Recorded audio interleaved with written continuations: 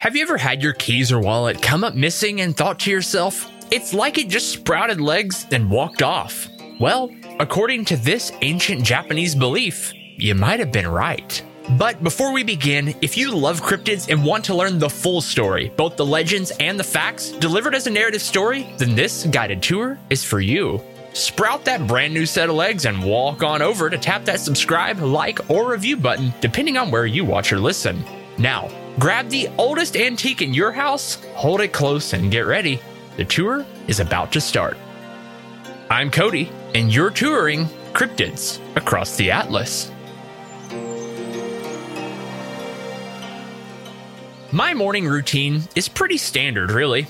Wake up, attempt not to stare into the void that is my phone for too long, yawn, stretch, make my half of the bed, and then head downstairs to brush my teeth, take a shower, and get ready. I typically do most of these on autopilot, primarily focused on just how delicious that cup of coffee is going to be when I get through the more necessary parts of my morning.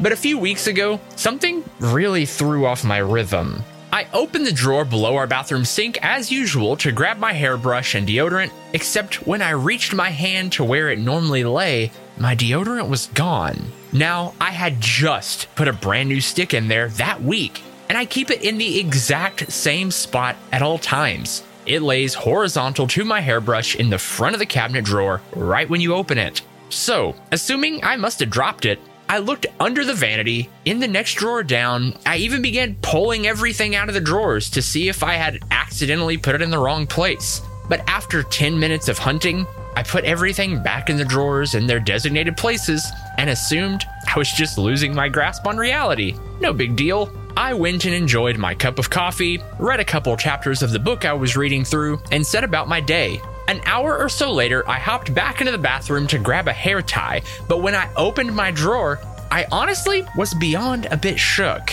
I yelled out to Elaine, "Hey babe, have you been in my drawer today?" When she responded with a no. I asked her to come in and take a look at this for herself. There, on the left division of this 2-compartment drawer, was my deodorant, laying on top of my hairbrush. I picked it up, looked it over, and just shook my head. I hadn't misplaced it. It was literally like it grew legs and walked off, only to come back as if nothing happened at all. Dumbfounded, I did what anyone else would do. I put on deodorant like a good boy, placed it back in its designated spot, and walked away questioning if I am real or just part of some simulation.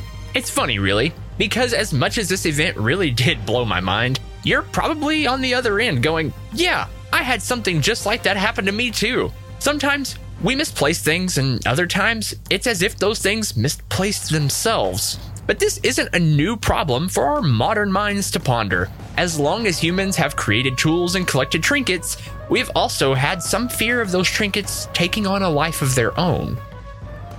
Many Europeans attributed this to the deviant work of fairies. In Iceland, this phenomenon might be blamed on elves. Heck, many past Christians have gone as far as to say it's the work of witchcraft and the bidding of demons. Catholics even pray to Saint Anthony, a saint supposedly gifted with the supernatural ability to find what's been lost. But to me, the best depiction of objects gaining sentience lies in the Japanese belief of Tsukumogami. Tsukumogami, literally meaning tool spirits, are the idea that after an inanimate object has existed long enough, it can take on a literal life of its own. First appearing in the Tales of Ise, section 63, it is said that when an object turns 100 years old, the object can then become occupied by a spirit. Often, these inanimate objects sprout their very own limbs, where they then begin a life of their own. Take, for instance, the Abumi Gushi. The Abumi Gushi is said to be a Tsukumogami from the stirrup of a soldier who's fallen in battle. The tales state that upon the soldier's passing, the stirrup would become alive, waiting where it falls in hopes that its rider would come back from the grave to give it purpose once more. Honestly, I can't help but imagine that tragically sad image of dogs whose owners are lost to the horrors of war laying next to their graves. Sorry for that. Another Tsukumogami takes the form of a lute. The biwa bokoboku is an anthropomorphic instrument with the body of a human, but its head is a biwa, which is a traditional Japanese short-necked stringed instrument, similar to this mandolin. The biwa boku has been known to sit calmly in the corner of the room, playing sweet melodies in hopes of enticing its owner to play it. In more musically active homes, it's not uncommon for the biwa boku to dance through the house, singing with joy, often robbing its owners of precious sleep. Similarly, there's the koto furunushi, which, like the biwa boku, is a living, harmless stringed instrument, but this time more resembles a small dragon. And I'd be remiss if I didn't mention the more modernly adored kasa obaki, the one-eyed living umbrella who hops about on its one leg.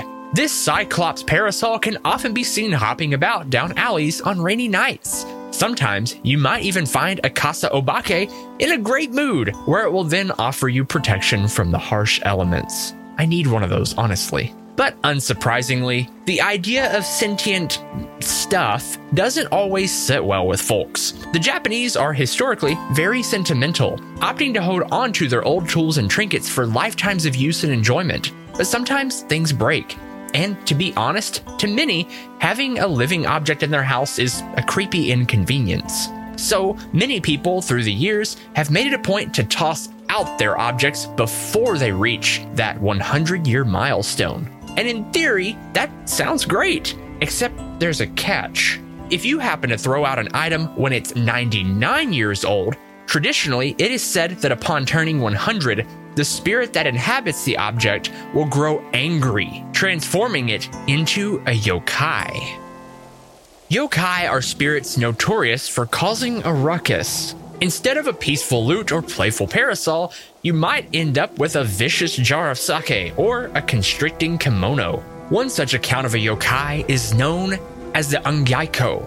The ungaiko is a mirror, perhaps clouded or cracked, that was tossed out before its century. The ungaiko, now angered, takes on the ability to alter reflections to its will. Any human who looks into the ungaiko runs the risk of seeing a monstrous version of themselves looking back. And some unfortunate souls might find themselves transformed by this image, reshaped into hideous beasts. Then there's the bakizori. The bakizori is a tossed-out flip-flop, literally translating to ghost sandal.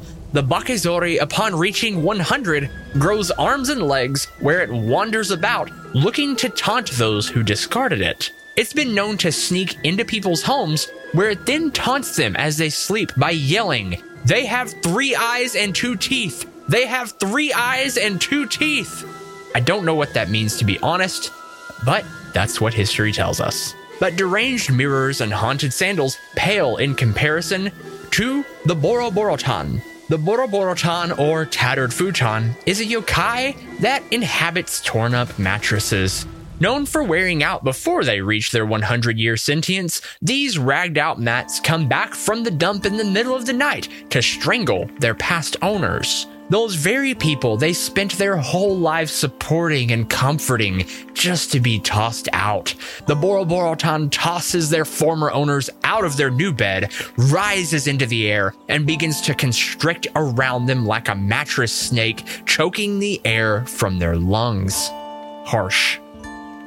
Over the years, tellings of these traditions have slowed down a bit. Consumer culture has lessened our dependency on specific tools and items. Things just don't last like they used to, as they say. But in its prime, these folktales about Tsukumogami reminded people to cherish what they had, to treat it well, and to honor the craftsmanship of others. While few probably believed in inanimate objects coming back to life in a strictly literal sense, it's easy to see how we could grow to love and cherish these items that are often older than the very hands that wield them.